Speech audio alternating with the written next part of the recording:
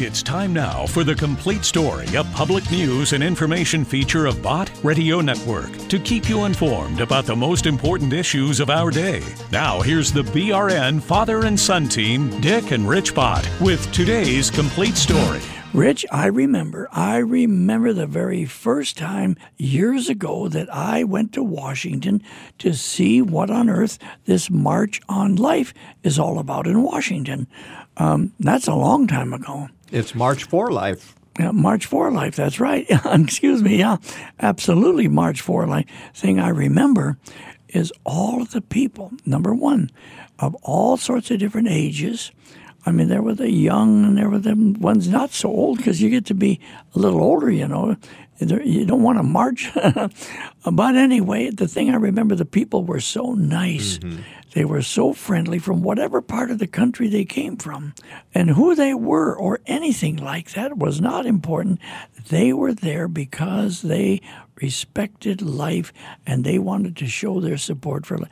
I was so impressed. The other thing I remember is they were so careful with the debris. You didn't see papers. You didn't see debris. You didn't see... Usually after a big crowd like that in Washington, you know, the cleanup crew really has a mess on their hands, but you don't have that. That's part of my remembrance. That's right. Of the crowd now that is in the nation's capital for this year's March on Life. March for Life. March for Life. And the reason is because we've just come through the Sanctity of Human Life Week, and January 22nd, this past Wednesday, was the 47th anniversary of Roe versus Wade, that very, very sad Supreme Court decision that was wrongly ruled, much like the Dred Scott decision was wrong. You know, Rich, I remember 1973, because I've always been raised in the church. I came to be a Christian as just a very young child, but the whole idea of abortion was kind of an abstract. We kind of had to think about it in 1973, and honestly, folks, I think it was the case maybe with a lot of you today. But as you are drawn into it, what on earth is it about? And I'll tell you what it is. It's about the life of another. Somebody can get caught up and say, well, I didn't get an abortion. I love my children and so on and so forth. Yeah, but how about the other child? The other child, they can't even speak for themselves, has their right to life. Do we care? I was so proud of our Vice President, Mike Pence, and his wife, Karen, who spoke right there. By video. But they were in Rome, that's right. Right. They were in Rome, and they made a special... It was carried there. Special video. And I want, and then later on, folks, we're going to have President Trump's address. We're going to have a good time today. But here is what our Vice President, Mike Pence, and his wife, Karen, had to say. Hello, March for Life. To Jeannie, the members of the House and Senate, faith leaders, my fellow Americans, and especially to all the wonderful young people of this pro-life generation, I'm Vice President Mike Pence. And I'm Karen Pence. And we are pro-life. And we want to thank you for making the journey to our nation's capital for the largest pro-life gathering in the United States of America, the 47th annual March for Life. Our family has made it a priority to attend the March for Life. And we wish we could be with you again today. But right now, we're here in Rome at the Vatican, representing the United States of America. In fact, we just left a meeting with Pope Francis. And during our conversation, I thanked him for all that he and Catholic Americans have done to defend the sanctity of human life throughout the history of this movement. So to all the proud Catholics who I know are filling our National Mall today, proudly carrying banners representing your parishes all across this country, and to all the people of faith who are marching today, we want to thank you for your witness, thank you for your compassion, and thank you for standing for life. Your prayers have sustained this important movement for nearly 50 years, and we cannot be more proud to be on this journey with you. And in just a few moments, you're going to hear from the first president to ever address the March for Life in person, President Donald Trump. You know, I couldn't be more proud to serve as vice president to the most pro-life president in American history. From reinstating the Mexico City policy, defunding Planned Parenthood, to appointing principled, conservative judges to our federal bench, the results speak for themselves. This movement has a champion in President Donald Trump. and you always will. So even as our nation marks another sad anniversary, today is also a day of progress and a day of celebration. Because thanks to your support and thanks to the leadership of President Donald Trump, life is winning in America again. Life is winning through the compassion of caregivers and volunteers at pregnancy care centers across this country. And life is winning through the generosity of millions of adoptive families who open their hearts and their homes to children in need. And life is winning because of the witness of hundreds of thousands of Americans from every background who brave the cold to march for life. So keep standing strong and stand with that love and compassion that has always defined this movement for life. And know that this president and this administration will stand with you every day until we restore the sanctity of life to the center of American law. So from our small family to yours, thank you for standing for life. See, Rich, I remember vividly, you see, with our radio station in Fort Wayne, Indiana, I remember when Mike Pence first ran for public office there in Indiana. We had the radio station there, so I was taking note, who is this guy? And I came to know him as a genuine Christian, and his wife and his family and everything. So when Donald Trump then won the nomination, you see, I thought, wow, if he is choosing Mike Pence to be his running mate, his vice presidential running mate, well, something has to be happening there in his thoughts, in his heart, and his ideas. Well, Dad, I thought you would also mention how proud you are that one of our own family members was there Friday marching for life. I am. I have a great granddaughter who is a freshman student at Colorado Christian University.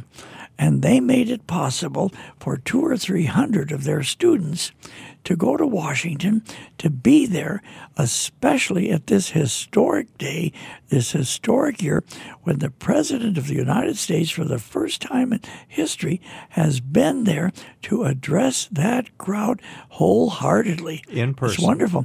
But before we do that, So a shout out to Kaylee. Well, isn't that Kaylee Gott, G-A-U-T. We're proud of you, Kaylee. Gott, absolutely.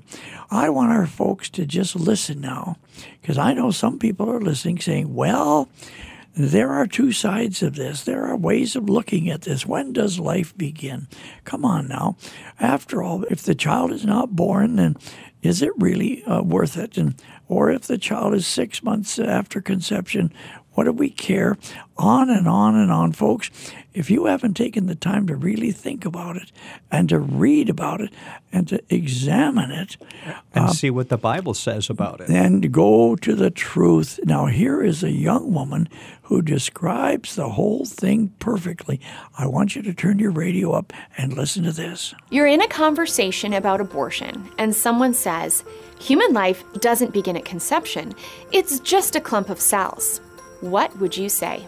It's easy to say life doesn't begin at conception because an embryo doesn't look like what we think people should look like. But we know human life begins at some point. Here are a few things to remember while you think about when that is. First, life doesn't begin at birth.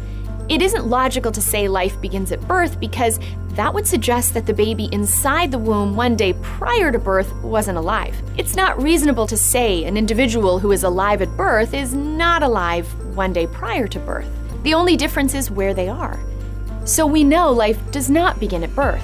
Second, life doesn't begin at viability.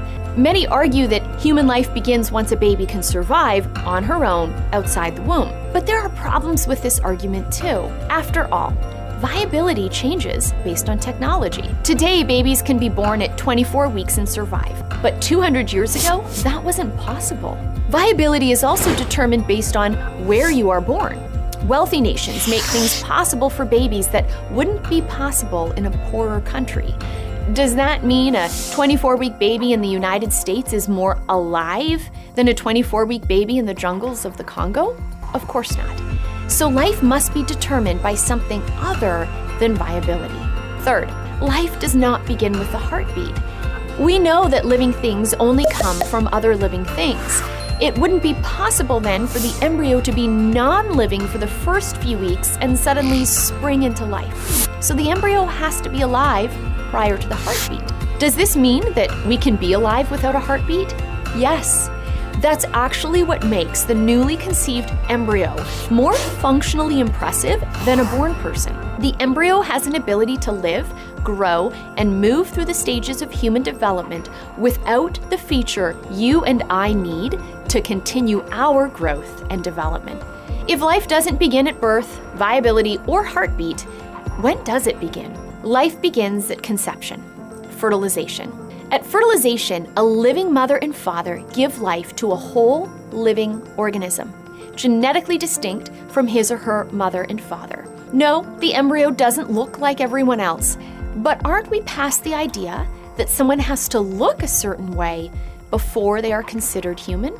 Think of it like a Polaroid picture. Initially, all you will see are black smudge marks.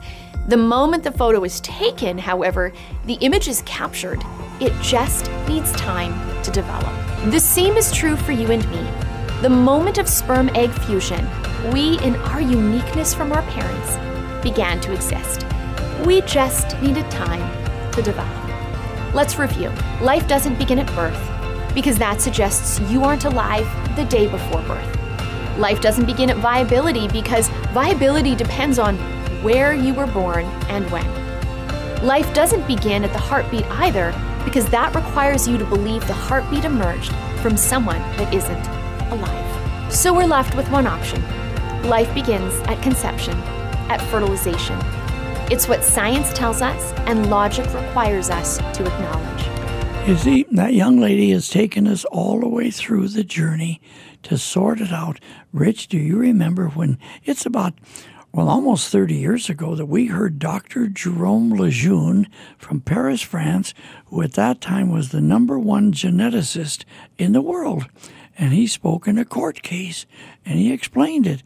And he said at that time, you listen to me, folks, he said at that time, no longer is it a matter of debate scientifically. He said everybody who studied it, they know exactly when life begins.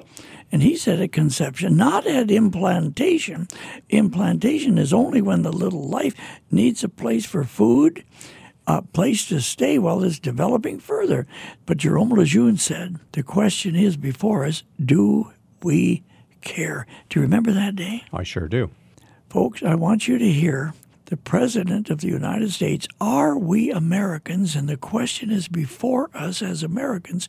To Bott Radio Network audience, however, the question is before us, are we Christians and taking the Bible seriously, that the least of these, without a voice of their own to cry out, we still care. And should be defended. And their life is important. Now, here is the President of the United States that was elected by the people, and what he had to say. It is my profound honor to be the first president in history to attend the March for Life.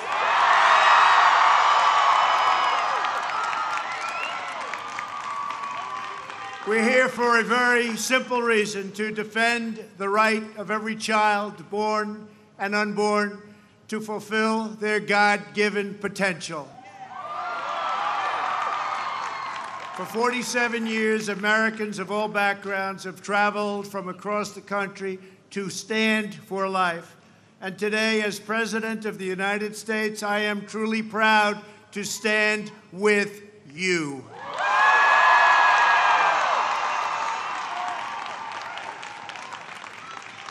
I want to welcome tens of thousands, this is a tremendous turnout, tens of thousands of high school and college students who took long bus rides to be here in our nation's capital.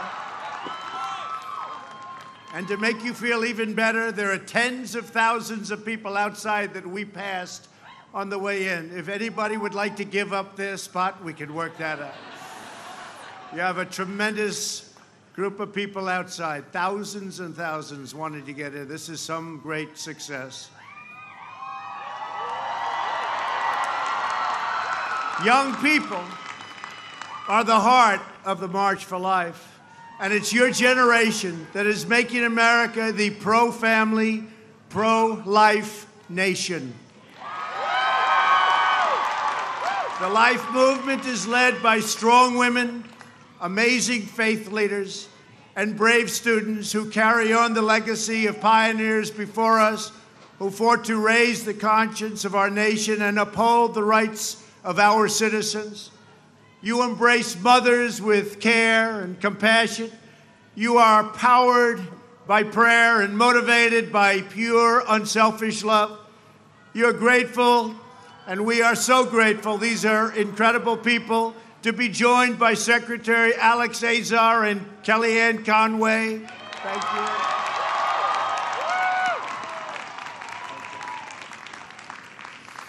And thanks also to Senators Mike Lee and James Lankford, who are here.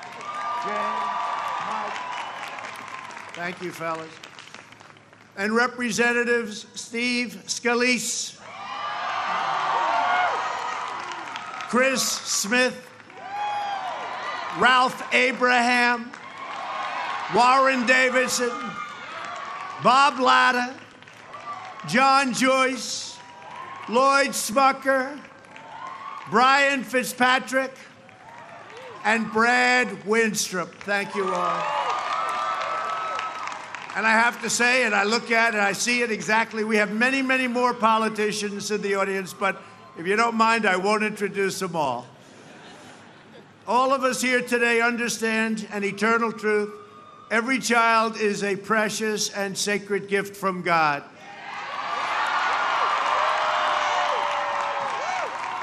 Together, we must protect, cherish, and defend the dignity and the sanctity of every human life. When we see the image of a baby in the womb, we glimpse the majesty of God's creation. When we hold a newborn in our arms, we know the endless love that each child brings to a family. When we watch a child grow, we see the splendor that radiates from each human soul. One life changes the world. From my family, and I can tell you, I send love, and I send great, great love. And from the first day in office, I've taken a historic action to support America's families and to protect the unborn.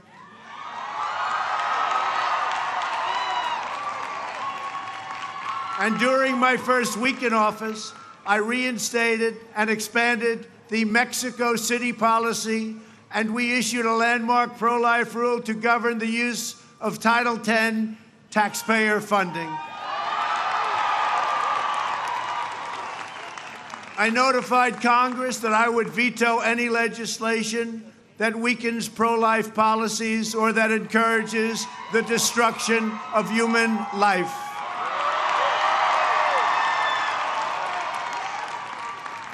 At the United Nations, I made clear that global bureaucrats have no business attacking the sovereignty of nations that protect innocent life. Unborn children have never had a stronger defender in the White House. And as the Bible tells us, each person is wonderfully made.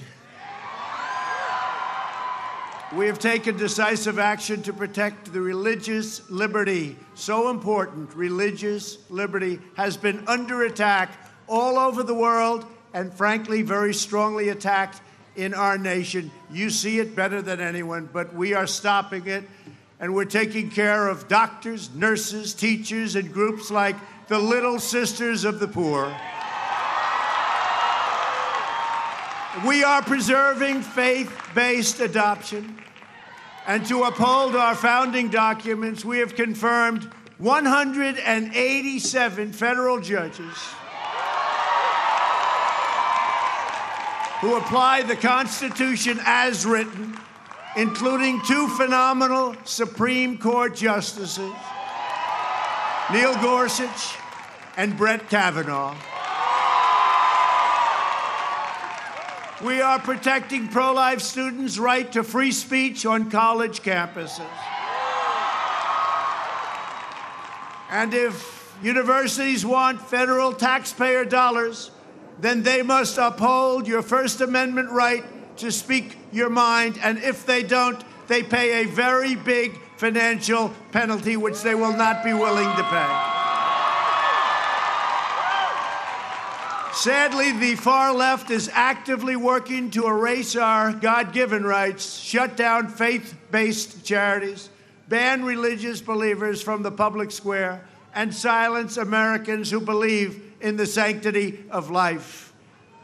They are coming after me because I am fighting for you, and we are fighting for those who have no voice, and we will win because we know how to win.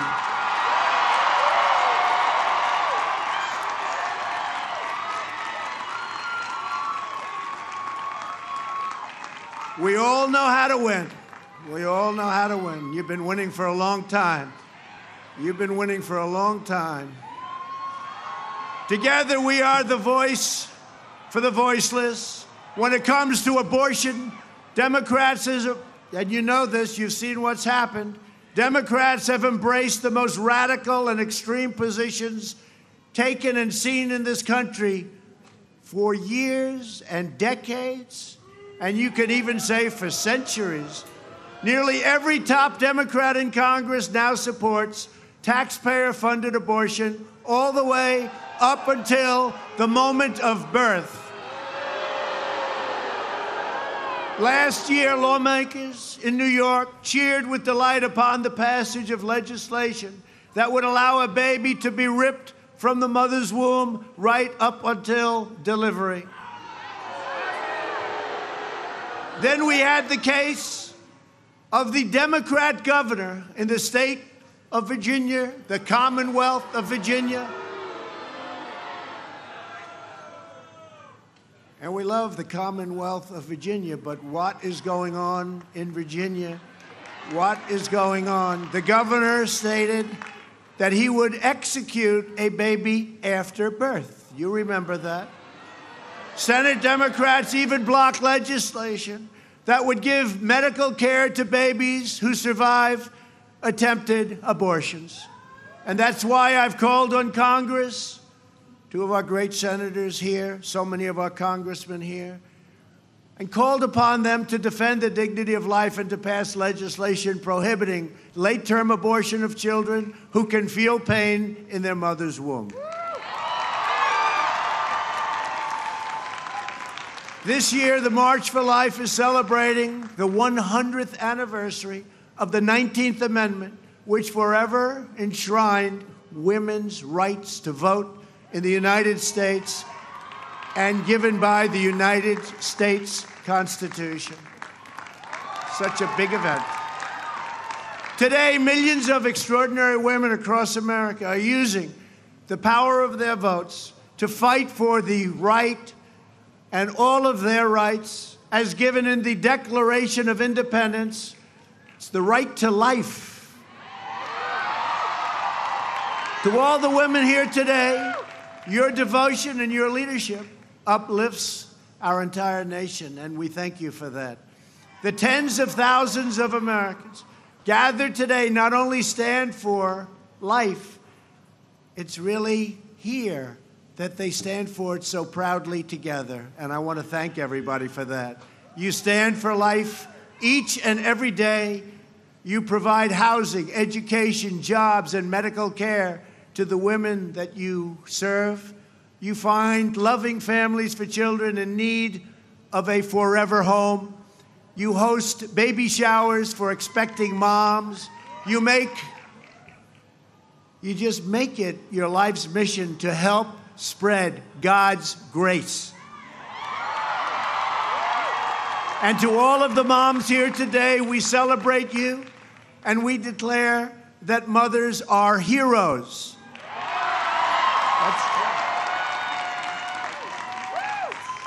Your strength, devotion, and drive is what powers our nation.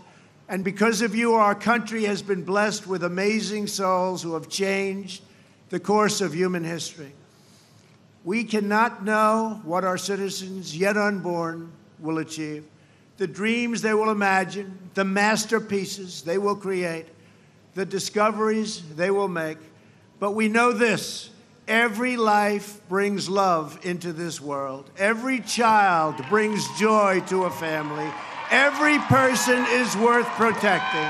And above all, we know that every human soul is divine and every human life, born and unborn, is made in the holy image of Almighty God.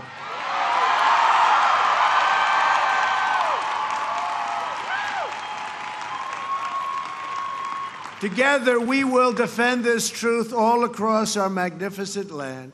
We will set free the dreams of our people.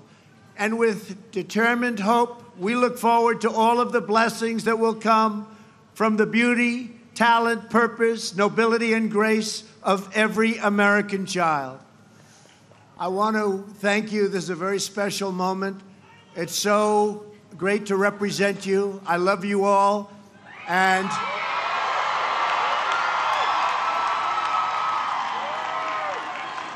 And I say with true passion, thank you, God bless you, and God bless America. Thank you all. Thank you. Rich, we're going to have to run really quick, but listen now. God uses whom he chooses, and a person who is for life and then liberty, that's freedom, and then the pursuit of happiness for every American, that is noteworthy to a Bible-believing Christian. What's the phone number? That was President Donald Trump at the March for Life just this past Friday. The phone number for the listener comments is 1-800-345-2621. 1-800-345-2621. This is Dick Bott with my son Rich with this chapter of The Complete Story, and I'll see you later. Bye-bye.